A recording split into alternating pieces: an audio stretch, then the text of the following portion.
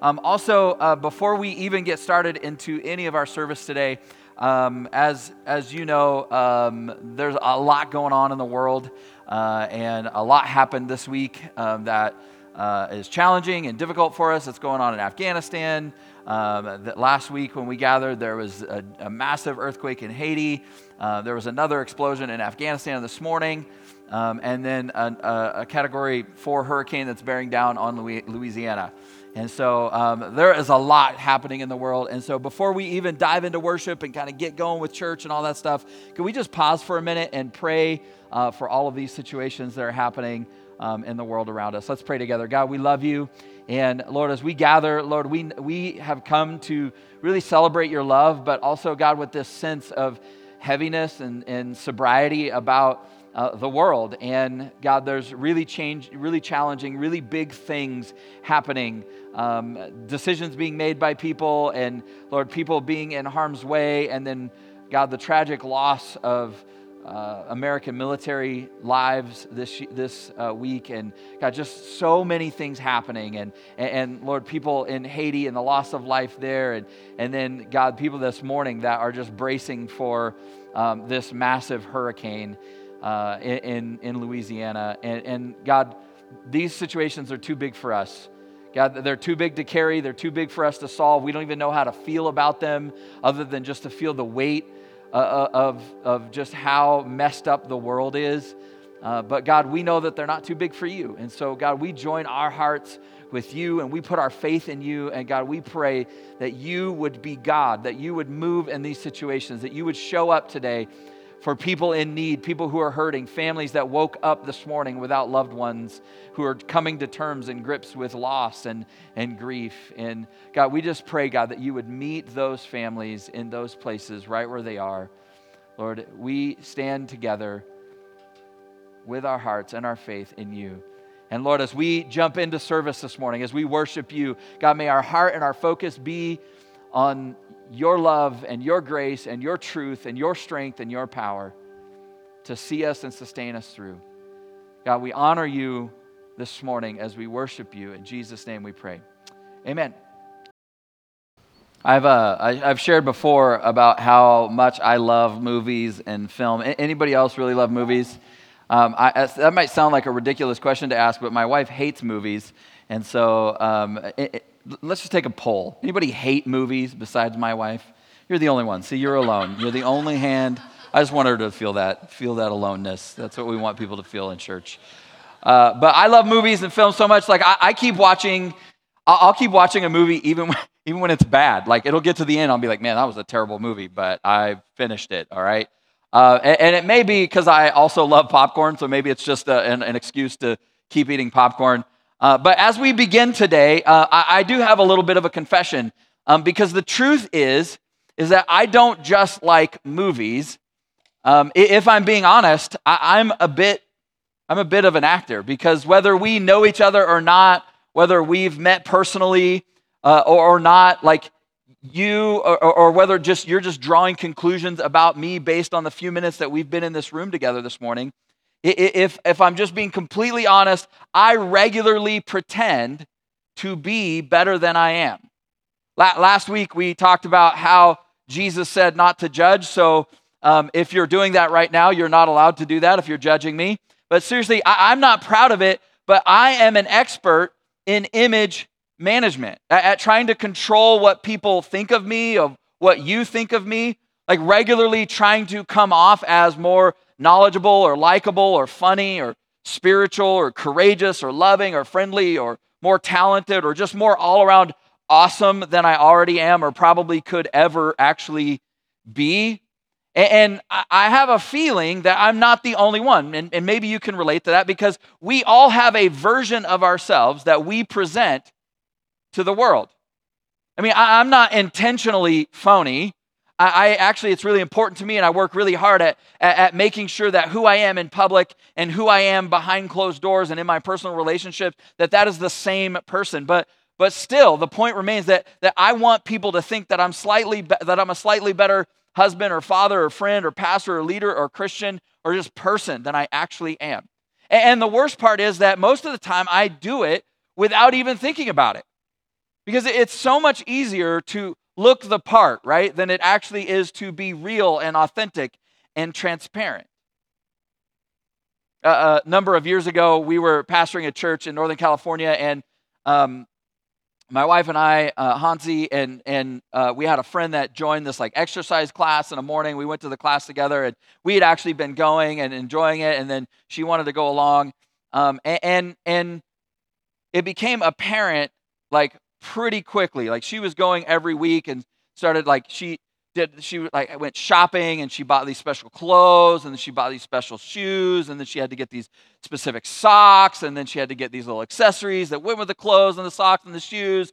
And then we would get to the class and everybody else would kind of do a little bit of a warm up and we'd go right into the class and start moving and working out.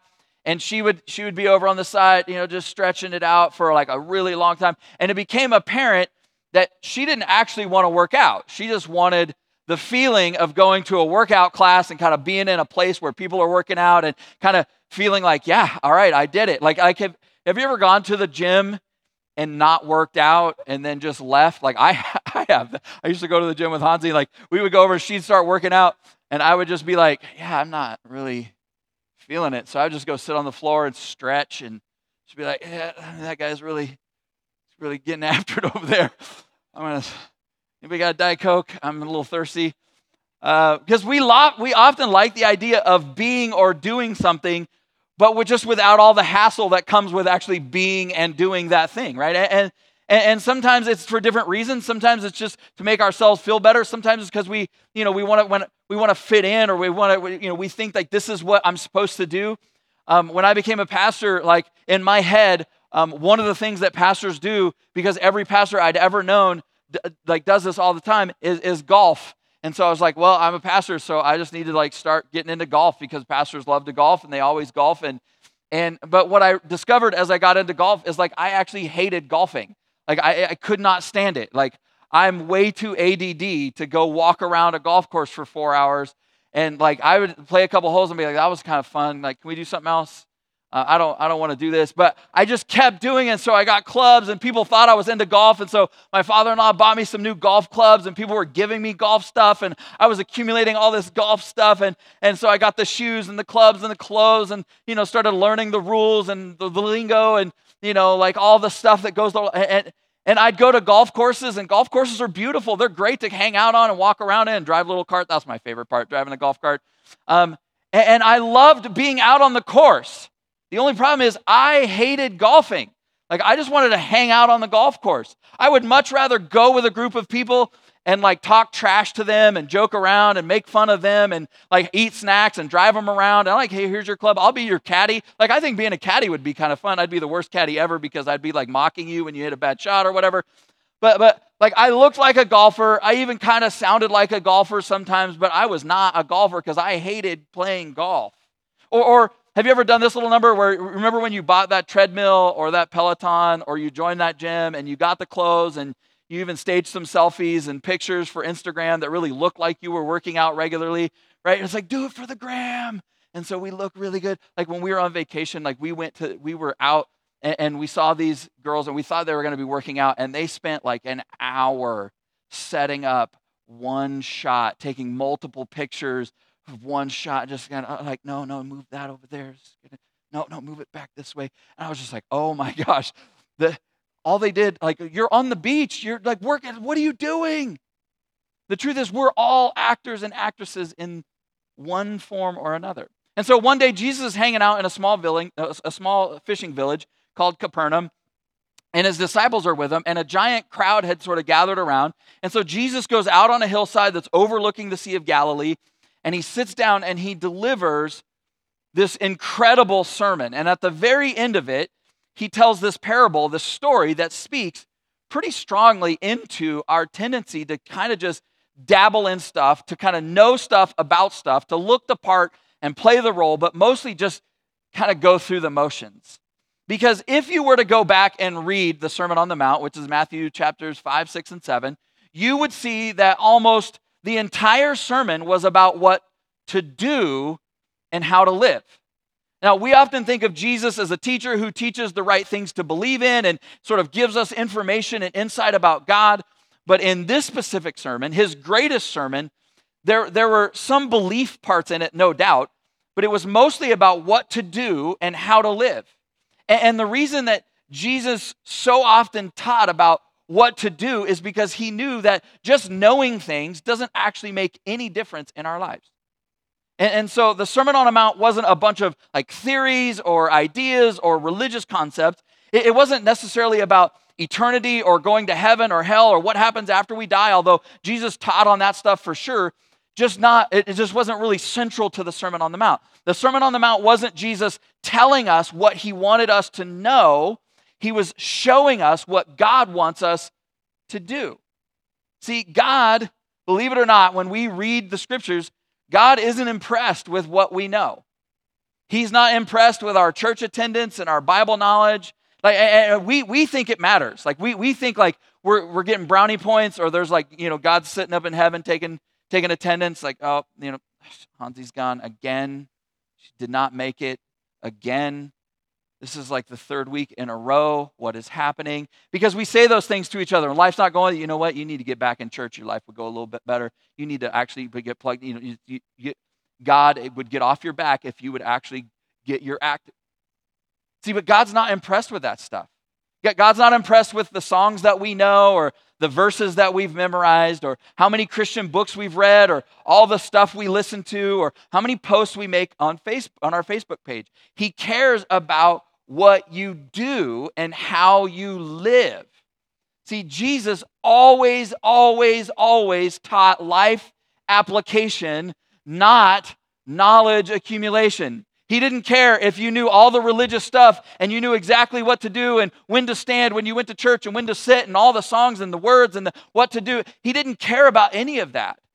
See, in essence, the Sermon on the Mount is Jesus saying, if you had really big faith in God, here's what you would do. Here's what your life would look like. If you had a perfect faith in God, here's how you would behave. Here's how you would live. Here's how you would act.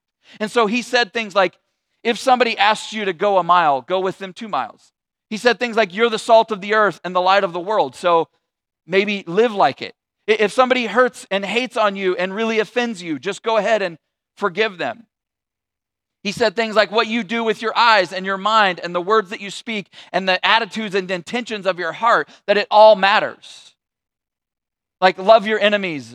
Don't worry, do not judge. That when you see someone in need, that you should give as much as you can. And like somebody raises their hand, God, okay, should there be a percentage? Jesus is like, no, if just give as much as you can, be generous. He said things like turn the other cheek and don't store up treasures for yourself on earth, for where your treasure is, there your heart will be also.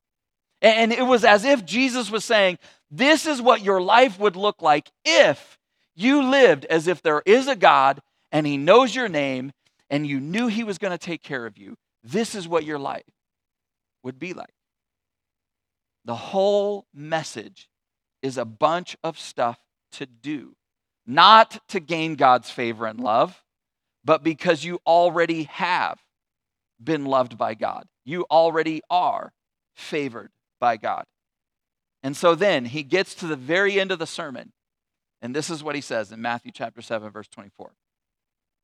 He says, therefore, everyone who hears these words of mine and puts them into practice is like a wise man who built his house on the rock. So I love this picture. I don't know if you've noticed or not, but the world is pretty shaky and kind of shifty right now. If you came in late at the beginning of the service, the very first thing we did was to pray for everything that's been happening and going on in Afghanistan, to pray for the people of the nation of Haiti who suffered a devastating earthquake last week, to pray for people that are in Louisiana who are facing a Category 4 hurricane. There's like the world, and that's just the big stuff that happened this week. Like, not to mention all of the turmoil around COVID and masks and mandates and government and decisions and elections and people and like all of that stuff. The world feels pretty shaky and shifty right now. There aren't a lot of things that feel really super solid and secure.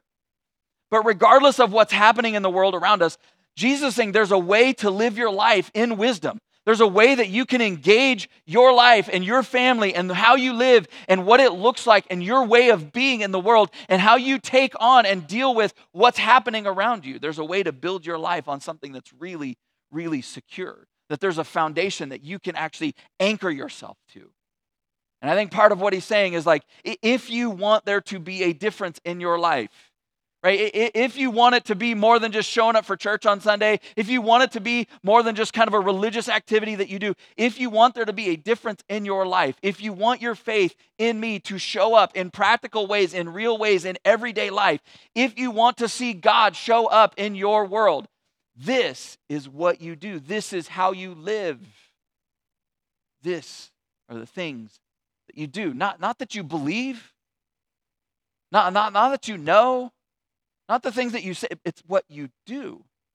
See, Jesus wasn't like, there weren't people that are like, look, Jesus, I've heard every one of your sermons. He's like, oh, that's amazing. Every one of my sermons. You see, it wasn't how often you go to church. It wasn't even, do you tick all the right boxes and believe all the right things? And all of those things matter.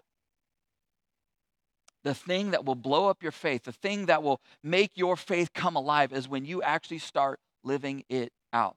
See, faith begins with hearing it. Faith begins with understanding, but is incomplete until you do something with it. So you do something about it. And here's why. When you put what Jesus said into practice, and I love that he uses that word practice, it's a declaration of trust. It's an expression of big faith in a big God. It's you going, God, I don't always understand. And when I look at the world around me, it doesn't always make sense. The things that you're asking me to do don't always make sense. It doesn't seem like the world really works like you say it works, but I trust you. And so I'm not going to listen. I'm not going to listen to the other voices. I'm going to listen to you, and I'm going to obey you, and I'm going to do what you say. And when we do that, God honors and responds to that trust and that faith, because when we live in faith, we experience God's faithfulness in our lives. That God meets our faith with his faithfulness, and we actually begin to see God show up in everyday, real, tangible ways. We actually have a stability and a security and a reality that cannot be shaken. It cannot be taken. I have been a follower of Jesus for 35 years. Certainly all of my adult life. And here's one of the things that I've learned, is that following Jesus, it does not make life easier, but it does make life better. And it actually makes you better at life. Following Jesus actually means doing the things that he said, living how he said to live, which isn't always what we want to do. At least it's not always what I want to do. Like if you're a Christian, most of the moments where we're frustrated at or angry at or disappointed with God, most of those moments come because we believed all the right things and we checked all of the boxes, but it still didn't work out. And we're like, God, I don't know if you're paying attention, but I've been at church and I've been reading the Bible and I've been doing what you said to do, and I feel like I believe all the right things and I've been trusting you and I've been praying for you, yet you still let this happen. The thing is that faith is almost like nutrition. It's almost like fitness. Like you can know all there is to know, but until you actually do something with it, it doesn't make a bit of difference. You can read all the books, you can memorize all the nutritional information you want, you can be aware of all the ins and outs of biology and metabolism, you can buy your workout clothes, join a gym, schedule a session with a trainer, download the fitness apps, you can buy P90X, you can do all of it, but it will not matter until you actually put it into practice and start doing it. I remember one of the first times I went to the gym with Hansi, I was just like, part of the reason I don't work out is I don't know what machine is best for my body type. And the trainer was like, so I was like, what machine's best? He's like, the one that you'll use. Get on it and just go. It's better than what you got going right now. By the way, this idea, it's core to how like we do church and how I approach teaching the scriptures, because I just don't want to cover material. I don't want to just like flip to a page, read a passage, and try to like cover material and hope that you gain a little bit of knowledge. I want there to be an explosion of God in your life. I want there to be a faith that comes alive in you. I don't want for you to feel like you're coming here and that somehow what I'm doing is feeding you. I want you to leave hungry and go away and learn how to feed yourself. But the only way that happens is when you do something. That's why we hardly ever go through a Sunday without talking about where do we go from here at the end? What do we do with what we're talking about? What does this mean for us? What happens? What do I do on Sunday or on Monday with what I heard on Sunday? See, because God's heart and his intention for you isn't to try to get you to get up early on a Sunday morning and come sit in a school gymnasium for an hour. As much as I enjoy not speaking to an empty room, if it's all you do, just going to church has almost no value. Now, making this a regular part of your life is incredibly valuable. It can be life-changing even if you actually begin doing something with the conversations that we're having. Jesus used the word practice. When you put this stuff into practice, you begin to practice the things that God is saying. See, my goal is not to educate you. It's to stir you to a different life, for you to become who God created you to be, for you to begin to live like he created you to live. Because it's not what you know, it's not what you believe, it's what you do with what you know and what you believe. So he continues, verse 25. So he says, the rain came down, the streams rose, and the winds blew and beat against that house, and it did not fall because it had its foundation on the rock. Notice the house didn't survive the storm because they knew or they had a working knowledge of storms. The house didn't survive the storm because they knew how to build a house. It survived the storm because they did something. They built the house in a specific way. They built their life in a specific way, in a specific place. See, Jesus seems far less concerned with explaining why the storms are happening in our life than he is with actually teaching us how to be resilient in the face of the storm.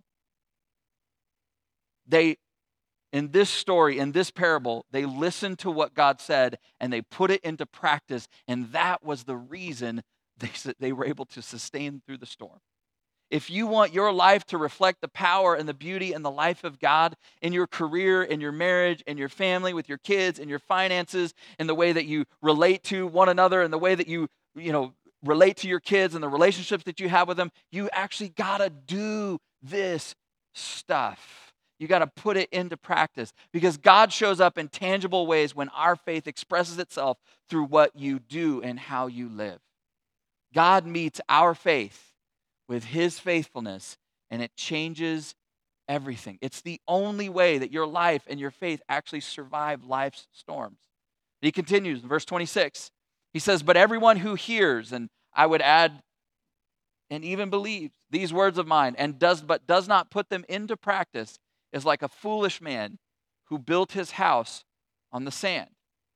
See, part of this is Jesus saying, look, you can read the Bible and you can go to church every Sunday your whole life and you can still be a fool. Because your life is only as resilient as what it is built on. It's possible to know and even believe all the right things and build your house, which is your relationships and your family and your finances, and it still be a disaster. I've actually known quite a few of these people in my life. They were good people.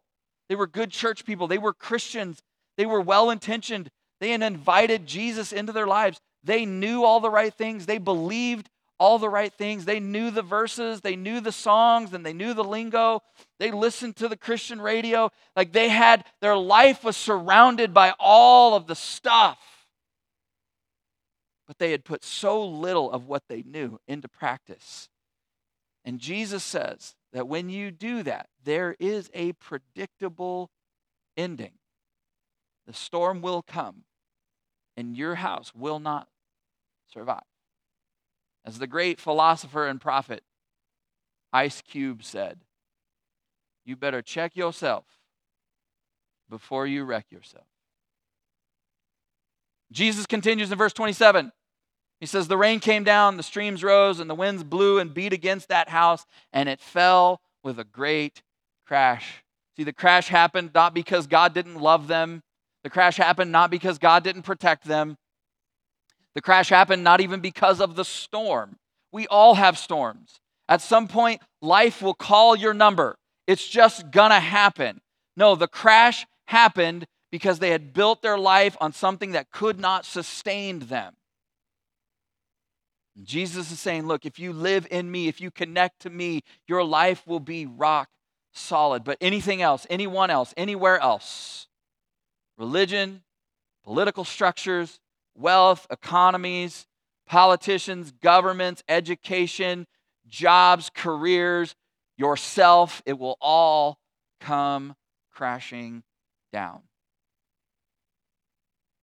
Notice that the houses, the differences between the houses, similarities and differences. They looked the same on the outside. Both houses looked good. Both houses had finely appointed amenities. Both houses were like, man, that is a nice house.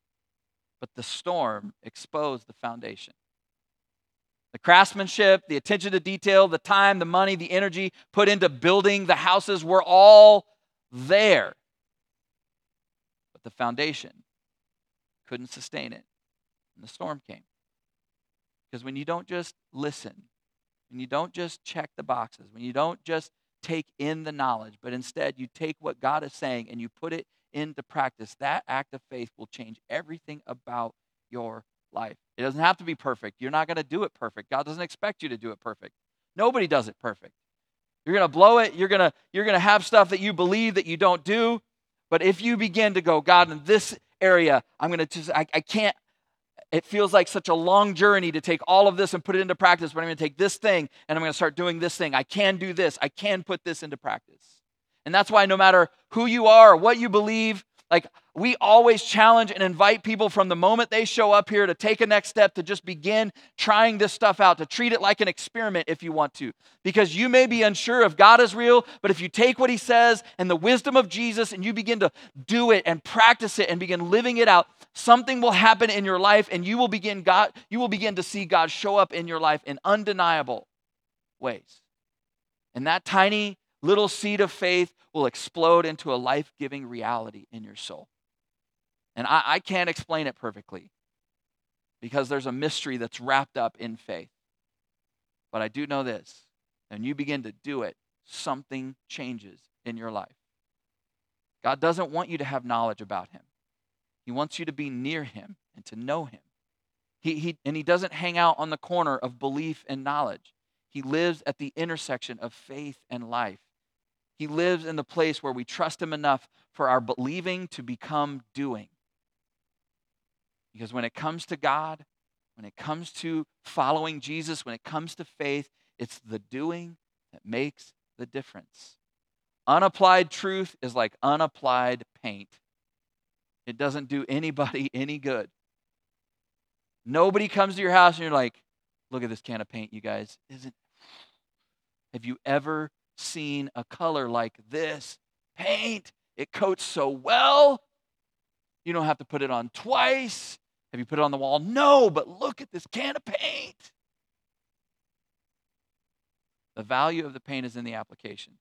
My goal every single week is to come in here and pop open a can of paint and stir it up really good and then hand you the bucket and hand you the brush and to make it as easy for you as I know how to make it, for you to go home and start painting your house. But you got to take it and you got to go apply the paint. You got to go home to your job and your school, to your life, your family, and you have to do it. You got to apply it. And it's the worst analogy ever because painting is terrible. I should make a note to myself if I ever preach this message again, to not use a paint analogy. It makes me not want to do it, all right, because it's painting. Jesus says, if you don't, you're like a man or a woman who built their house on a foundation that will not survive a storm. It might look good on the outside for a few weeks or months or years, but eventually the storm will come, a pandemic will hit, an economy will crash, a job will be lost, a relationship will fall apart, an election will happen, and how you thought it was all going to go, everything that you thought was secure will be gone, will be shaken. People will hurt you, and life will punch you in the face. And it's what you do, it's the application, not what you know, not what you believe, not what you intend, not what you think, not what you hope for, not what you pray for, that determines what you experience. See, because there's a rock solid place that you can build your life. There's a foundation that cannot be shaken. And when you do, you will experience a rock solid love for your love-starved heart. You will have a rock solid pardon from all of your past. You won't be owned by your past. You can step into the future God has for you. God will give you a rock solid identity in the place of uncertainty and insecurity. You will have a rock solid future in eternity. And I know we don't like to talk about like our mortality at all, but last time I checked, the mortality rate of humanity is still right about 100%. And so you are not going to get out of here alive. You are going to spend eternity somewhere. And when you step into a relationship with Jesus, you have a rock solid eternity for your soul. You also have a rock solid mission and purpose for your life right now. And when you read the scriptures and you listen to Jesus teach, you quickly learn that you were created to be something and to do something. That it's not about me, that God is at work all over the planet, and that he's engaging me with his love and drawing me into a relationship so that I can step into his work and his mission. See, because your faith will come alive when his mission becomes your mission. And that's true of me, and that's true of you, and that's true of our church as well. That we're here to love and to serve this valley, to let people know that the world is shaky and it may be unsure, but there's a God who loves them, and his love and his life are rock solid.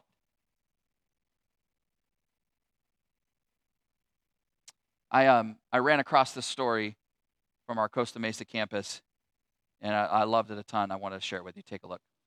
Why today? What made you decide that today is the day to get baptized? It's my commitment to go all in with my family. I'm here. Let's do it all. Absolutely. Oh my gosh. And we're going to put you all the way under, your hair and everything, That's okay? fine. Don't try and save the makeup. Yeah, no. You believe God loves you? I do. You promise to... Hi, I'm Lisa. My mom, Debbie. Daughter, Emily. 3 generations, and we're getting baptized today. We started attending South Hills 2 years ago. It's my personal first time being involved with the church. I was never a church person. We came actually to watch my stepson Ricky play in the band, and we've been here ever since. Over the last 2 years, it's just been letting my walls down a little bit, hearing the worship, hearing the Bible and the lessons it has for us in a way that is so relatable, so non-intimidating. God is there looking out for me. And if I stumble, if I fall, it's only because there's a lesson there to learn. And before, that was all on me. And that's a heavy burden to carry for yourself and for your family. But when you let it go, it's like, I can do anything. I feel like I'm at the right place at the right time. And I feel taking the next step of baptism will help me, push me forward to continue to learn and be a better human. And I'm excited about today. I went on the mission trip to Puerto Rico. I really got closer to God because I got to see what he does, not just here. And the people that I met there really helped me realize that I did need to let go and let him take control over my life. The sense of comfort after I prayed was just absolutely insane. It was like a hug. It was okay, he did that so I could become who I am today. And I think that's why I've chosen to get baptized today. As a child, I never really went to church. Didn't go to church until I met my husband, Greg. From then on, we went to church. We were trying different churches. I actually came to this church when Lisa Lynn had asked me to help bake and bring some treats for Easter. And then next Sunday and the following Sunday, and I loved it. I'm just so happy here. It just makes so much more sense. And I always wanted to be baptized, but I didn't feel that it was right for me, that I didn't know enough, I wasn't at church enough, and I didn't feel comfortable until I came here, and now I'm just overjoyed. I'm so excited for this day to be here. This is like a dream come true to me, to actually being baptized with my daughter and now my granddaughter. I don't even have words. I don't know. My heart is so full. Isn't that awesome?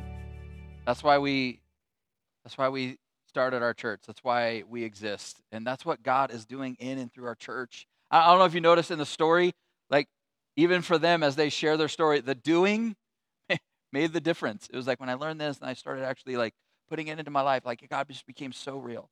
And so that's why we actually launched their church last October. And the truth is, there are tons of those stories sitting right here in this room. And it's been amazing in this last 10 months to watch God unfold something really, really beautiful and powerful and life-giving.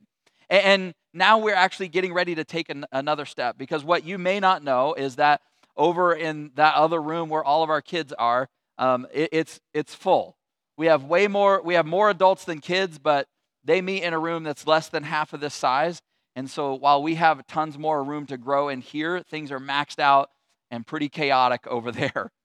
And so we have a decision to make, and there's something for us to do. And so on September 26th, in just about a month, we're actually going to go from having one service to having two services. And we're doing that because our church cannot continue to grow. We can't continue to reach people and have people experience God's love if there's no place for their kids to go. And so we're going to have two services so that we actually can continue to move forward and grow and see people's lives changed by God's love. And while it's a little scary and there's all kinds of things for us to figure out, it's clear what we need to do. After all, why are we here? Why do we exist? What's the foundation of our church? We're not here to just talk about stuff. We're not here to just learn stuff about God. We're here to actually do it, to live it out, to love people. We have work to do. There's a lot of people in this valley, and there are more moving in every week. And regardless of how you feel about that, like God has given us this task of loving people and reaching families and reaching kids and reaching into this valley and loving them and bringing them into a place where they can experience community and hope and ultimately have their life changed by faith in Jesus. So we have work to do. We have people to reach. Just imagine for a minute what God could do if we all together began to lean in to where we're going. Because it's what you do. It's not what you know. It's not what you believe. It's not what you intend or think or hope for or pray for or determine. And listen, I'm not saying none of those things don't matter. They matter immensely. But if you do those things, but you don't actually get up and then go live it, you will not experience what Jesus is talking about. It's not a matter of earning, because it cannot be earned. It's not a matter of working our way to heaven and working our way into God's good graces, because you can't. It's a response to his love and his grace. It's about where you're building your life. By the way, grace isn't opposed to effort. It is opposed to earning. Earning is an attitude, though, but effort is an action, and grace is not opposed to effort. So my question for you this morning, and we're going to pray, where are you building your life? Where are you building your house? What in your life needs some paint, needs some truth, needs some faith applied to it? What are you going to do? Let's pray.